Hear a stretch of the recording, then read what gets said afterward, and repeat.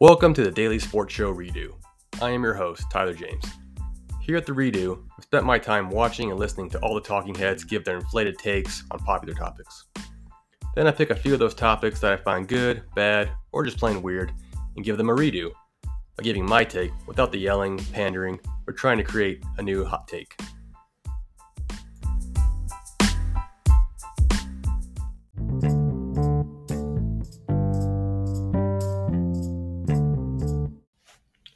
Let's get into it. Big topic this week that everyone was covering. Everyone was a mix of outrage and agreement and just kind of all over the place.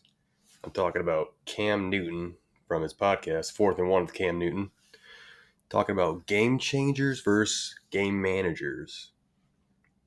Now, why this became such a hot topic was he named players like Brock Purdy, Tua, Jared Goff, and Dak Prescott as game managers. And, he's got a couple of those right, you would think. Jared Goff, Tua, okay, maybe he can. I know we're kind of biased on Brock Purdy because he's a 7th round pick, last in the draft. If he was the first overall pick and he was doing what he's doing, we'd say, oh, second coming of Jesus right here. But because he's not, we like to point the finger at Shanahan, McCaffrey, Debo, his offensive line, and say he's a product of the system, which that's kind of fair. But at the same time, he is, along with Dak Prescott, they're the top 2 quarterbacks in the NFL right now. If you look at all the stats, they're 1 and 2 on pretty much everything meaningful. They have the best records in the NFL. They're winning games by Brock Purdy. I think last week threw for 368 yards, 2 touchdowns, no interceptions. So it's calling these guys game managers, where realistically it's not a dirty word. I think people, when they hear someone get called a game manager, they kind of get a little triggered by it. It's like, whoa, this guy makes plays. It's like, yeah, you can make plays as a game manager. It's fine. I think the classic game manager you're looking for is someone like Jimmy Garoppolo, who was there before Brock Purdy in San Francisco. And that's probably more true or more accurate for him, considering, he's highly efficient. I think he had something crazy like over 70% win rate. He went to a Super Bowl. He just was efficient. He never really wowed you. Every now and then he had a game where he went off pretty good, but it was never like, no one ever really thought Garoppolo was an elite quarterback. If he did sit behind Tom Brady, came over and San Fran just started winning right away, and just that's more true to just the game manager section. But for me personally, another thing that Cam Newton said on his podcast that I think really, first off, Cam Newton, obviously, NFL MVP, been to Super Bowl. He had some of the highest of highs in a career. Nothing that he's saying, is you can discredit because he was a great player. At the same time, I think people that are having a problem with what he's saying, he's not really giving anything to back up his claims. Granted, he's just doing what pretty much everyone that has a podcast does. They give their opinion on it. He just happens to be an former NFL quarterback who won an MVP, went to the Super Bowl. So, you can put stock in it or not, depending on how you feel about Cam Newton. But, he has a producer on there when he was going off about it. One thing he mentioned was they're asked to not lose a game rather than to win a game, which, that's true to a sense when you have a backup quarterback and you don't want them to lose the game for you. You're not necessarily asking them to win it. Just don't make mistakes. Allow your strengths, if it's a run game or your defense, to win the game for you. Just do your part. But, it comes back to Dak Prescott. He's obviously the driving force in their offense. It's definitely not the run game. Their defense, they've had their moments where they're far better than their offense, especially when it comes to putting up points. But, since that San Francisco beatdown, Dak Prescott's been just lights out. You can say it's against bad teams, whatever, but you still have to go out there and make those throws. And he's made some great throws, since that week 5, week 6 against the Chargers, he's been the number one quarterback in the league. So he's been asked to win the games, and that's what he's done. He's won the games. So that definitely, makes him a game changer in my mind. But when it comes down to it, I don't think necessarily game changer and game manager are two separate things. You can be both. I mean, you have aspects of both, which is kind of ideal. Like if you look at Tom Brady, probably you could definitely make the claim that he's a game manager who also changed the game when he needed to. Those early years of the Patriots, like that, their strength was their defense. Their defense was just killing people, and all he had to do really was just check downs, make a couple throws here and there. To his credit, though, that's why he falls into the game changer category as well. Is he came back and won, those fourth quarter drives, 2-minute drills, and he ends up winning Super Bowls. I mean, but until his moments, he managed the game far better than anyone else that's ever played the game. He's not always lighting you up for 500 yards a game, but we've seen him when he has the big time receivers like Randy Moss. That year was just sensational. They broke all the records, those two. So he has those aspects, and that's what you can say with Dak with this new offense of Mike McCarthy. He's asked to win the games, but at the same time, he's managing it very well. He's number one quarterback on third downs right now, which is fantastic. I mean, that's what you want out of an elite quarterback. Is you have to be able to manage the game as opposed to just trying to change it. Like Cam Newton, obviously, one of the great, he falls definitely in that game changer category, which is incredible. When he's on the field, it's to the degree it's boom or bust. He's lighting him up. He's just putting up crazy stats. You always have a chance when he's in the game. But as a crazy stat I learned because of everyone's covering this, so everyone's looking at the cam now. And a crazy stat I saw was that he never had back-to-back winning seasons, which is kind of crazy because when you think about Cam Newton, you think about that 15-1 season, the 12-4 season, just like some of the just great quarterback play from him.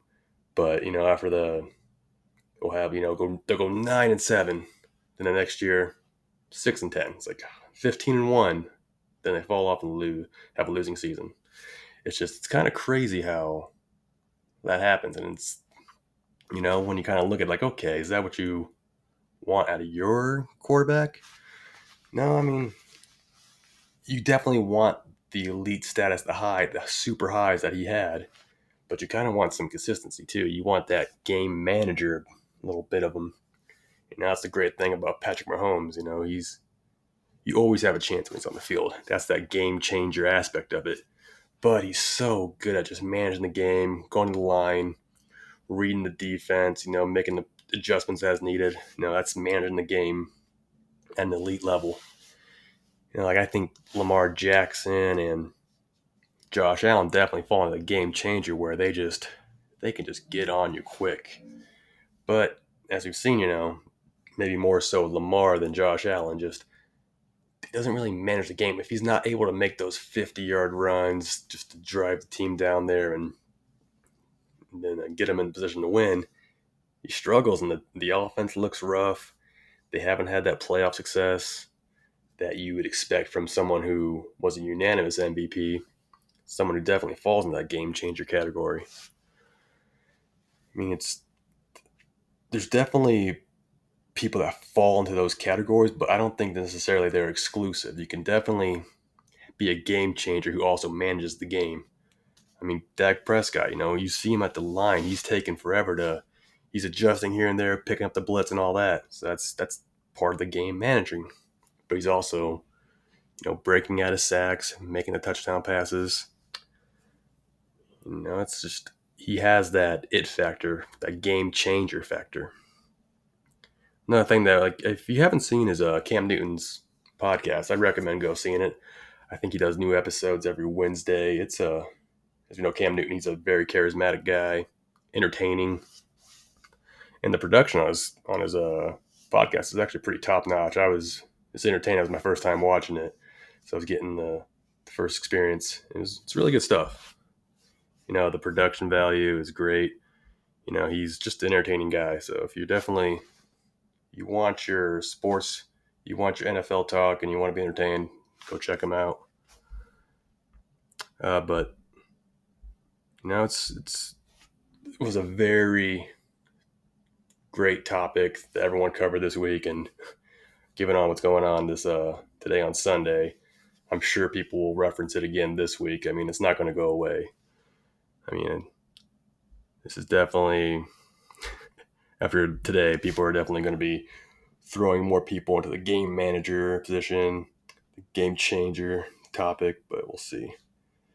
One of the things that I thought was kind of funny when he was talking about how Brock Purdy and Dak, how like they the game managers. He also talked about how Jared Goff's the game manager, but he also threw in the next breath he mentioned how Jared Goff was his current MVP, which is kind of like you're calling this guy who's not up there statistically with Dak and Brock Purdy. He's your MVP. I mean, granted, he put McCaffrey and Tyreek Hill above them, which I've said before in the past. I like that. I like when people that aren't quarterbacks are playing at such a high level and on the verge of making history in their position. You kind of want to see them win the MVP because of how valuable they are. We saw last week when Tyreek Hill, when he went out, how kind of that Dolphins offense kind of fell apart a little bit. They ended up losing. But today they obviously bounced back, dropped 30 points. So no Tyreek Hill, but he's right on the game changer aspect for positions like that with McCaffrey and Tyreek Hill. I mean, 3 weeks left of the NFL. We'll see where all these game changers and game managers end up on the MVP race. Definitely after this Sunday, Brock Purdy's going to, he'll definitely be in that solo number one position for MVP in my opinion. All right, and that's all I got for that. I'm going to take a short little break.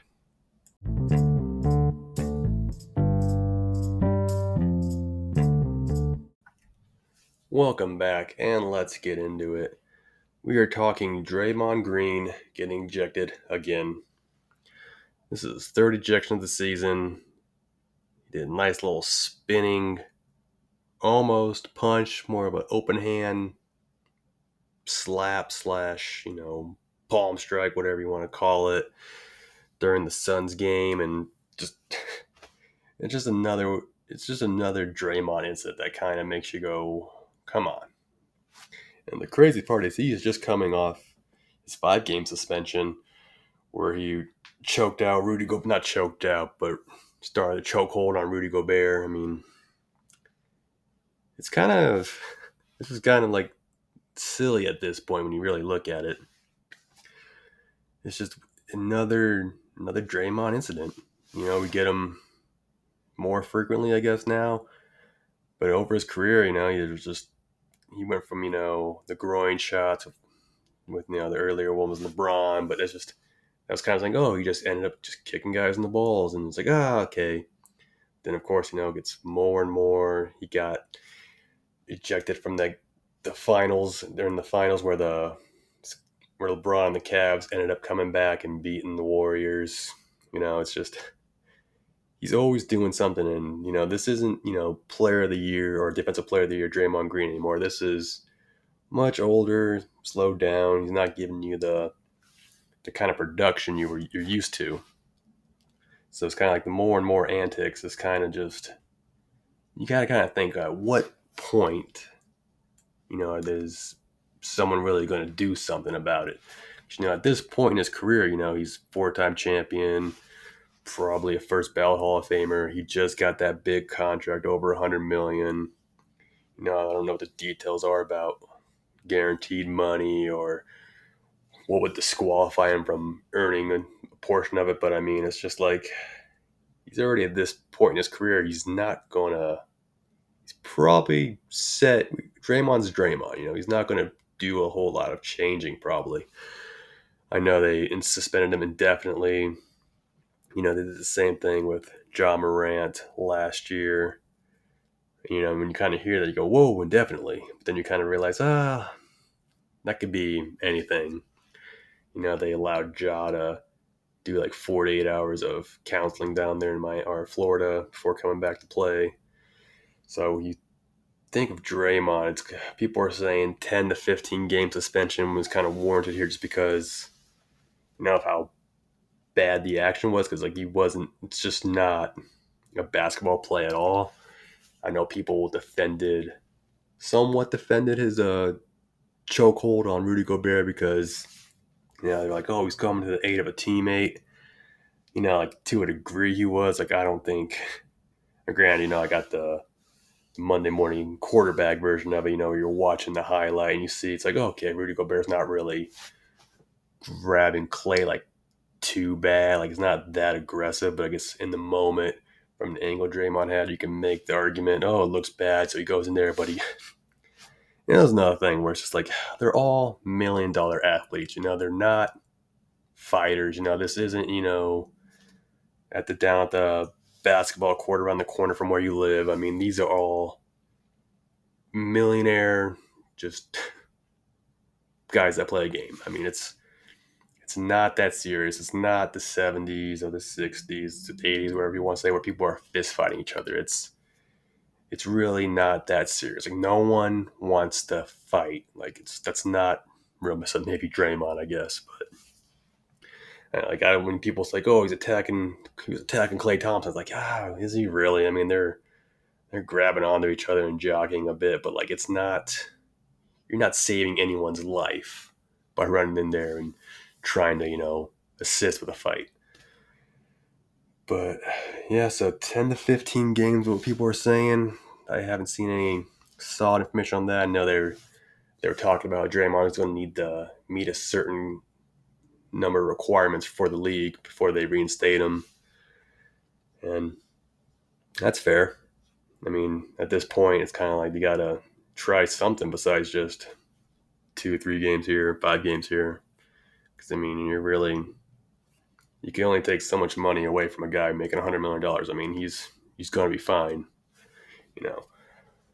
It's tough to see because it really kind of just like ruins the game a bit because it was a good game. The Suns came back and ended up winning probably to a degree because of this. Draymond going out. So it's just, but, instead of talking about the game, we're talking about Draymond and his antics. And that's a shame when antics like that really kind of overshadow the actual gameplay.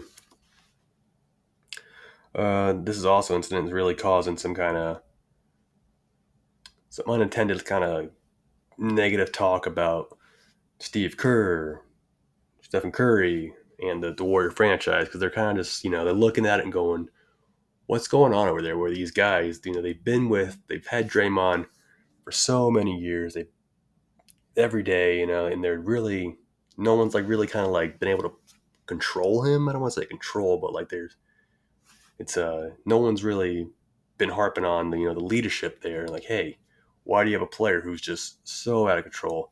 He absolutely just cheap shotted Jordan Poole over the off season last year, and it was just, no one really, they kind of go, well, Michael Jordan did it back in the day. It's like, yeah, but we never saw footage, just word of mouth, just because Jordan didn't make it right, and Draymond Green's not Jordan. Jordan Poole's not Steve Kerr. So, I mean, trying to kind of just wash it on the rug, especially when it's a player who's had these kind of, antics kind of a whole life's career. Like, it's just, there's signs all over the place. But, if they made the comparison, hey, if this was a teammate on LeBron's team, LeBron would be getting, crucified for his leadership skills, But then again, it's why none of this is happening on LeBron's teams because he's a great leader. So definitely got to look around and go, why isn't anyone really on his team or in his camp really just kind of being like, hey, just knock it off. Just play the game. I don't know. It's wild. And for me, when you really kind of like step back and look at it, it's crazy that in the NBA, probably more so than other leagues, you definitely, you look at stuff like in the NFL, and it's hard to really be that much of a dirty player there and kind of keep coming back. I mean, trying to think over the years, And Ndamukong Suh, he was one that was always kind of labeled dirty because he was, cheap shotting people and stuff like that and getting the big fines. Matt Jones a little bit was getting a little chippy there this year and last year. People talking about him, but I mean, if you look at it from like a non-sports aspect, it's kind of crazy that someone could do this and like still be employed. Try to like, think about your day job, and if you just had someone there, they get into an argument, they punch out a coworker, choke a coworker, just constant stuff like wow, like he's still employed here, still doing stuff. It's kind of crazy to think that only in really professional sports you can really just like attack people and they'll slap you on the wrists, send you home for a couple days, and you come back and play. Kind of wild, and it's kind of sad to see, just because Draymond, like I said, he's a 4-time champion, defensive player of the year, going to be a Hall of Famer, but when it comes down to it, when all is said and done, when you think Draymond Green, you're probably going to think, the antics. You look at Ron Artest / Meta World Peace. What do you really, like when you hear that for the first time, or when you hear that, the first thing that comes to your mind is Malice at the Palace, running up in the stands, just absolute chaos. And that one moment overshadows kind of his career in a sense, as opposed to now with Draymond, when there's literally highlight reels, just, people put their TikToks together, YouTube videos together, and it's just, just videos of him kicking people in the nuts, stomping on people's chests, choking people out. And, he's, depending on if he comes back from this, I'm sure, I don't know, maybe something will happen again, just add to the video collection. So it is kind of sad in that respect, like just such a great player who's had a great career, is more than likely his career is going to come, be summed up as dirty player to a degree. And that's unfortunate because he is a great player, and deserves more recognition for the dynasty the Warriors created. But, unfortunately, these on the court incidents, they're really going to just affect him with that. And I mean, there's definitely other dirty players in the league. I mean, remember Grayson Allen when he was at Duke? He got a lot of heat. He did a lot of the legs sticking out, a lot of this and that. His first year with the Bucks, I remember he had another one of those incidents, and it was just like, ooh, this guy's a dirty player. But past couple of years, I feel like someone pulled him aside and was like, hey, you can't do that. So that's an example of someone, I think, getting, probably talked to in the locker room, behind the scenes, and really getting set on the right path. Something that I guess Draymond really never got, because I guess they wanted that enforcer style player, which is nice to have when you're being able to, protect your players, but at a certain point, it's kind of like you're really just hurting the team. I mean, the Warriors, they, without him, look kind of soft. And it's rough for the team aspect, especially in those close games when this happens, and the other team, you gift them however many free throws and the ball. So it's just a huge motivation swing. It's tough. And, I think that's all I got on Draymond. Thanks for joining me.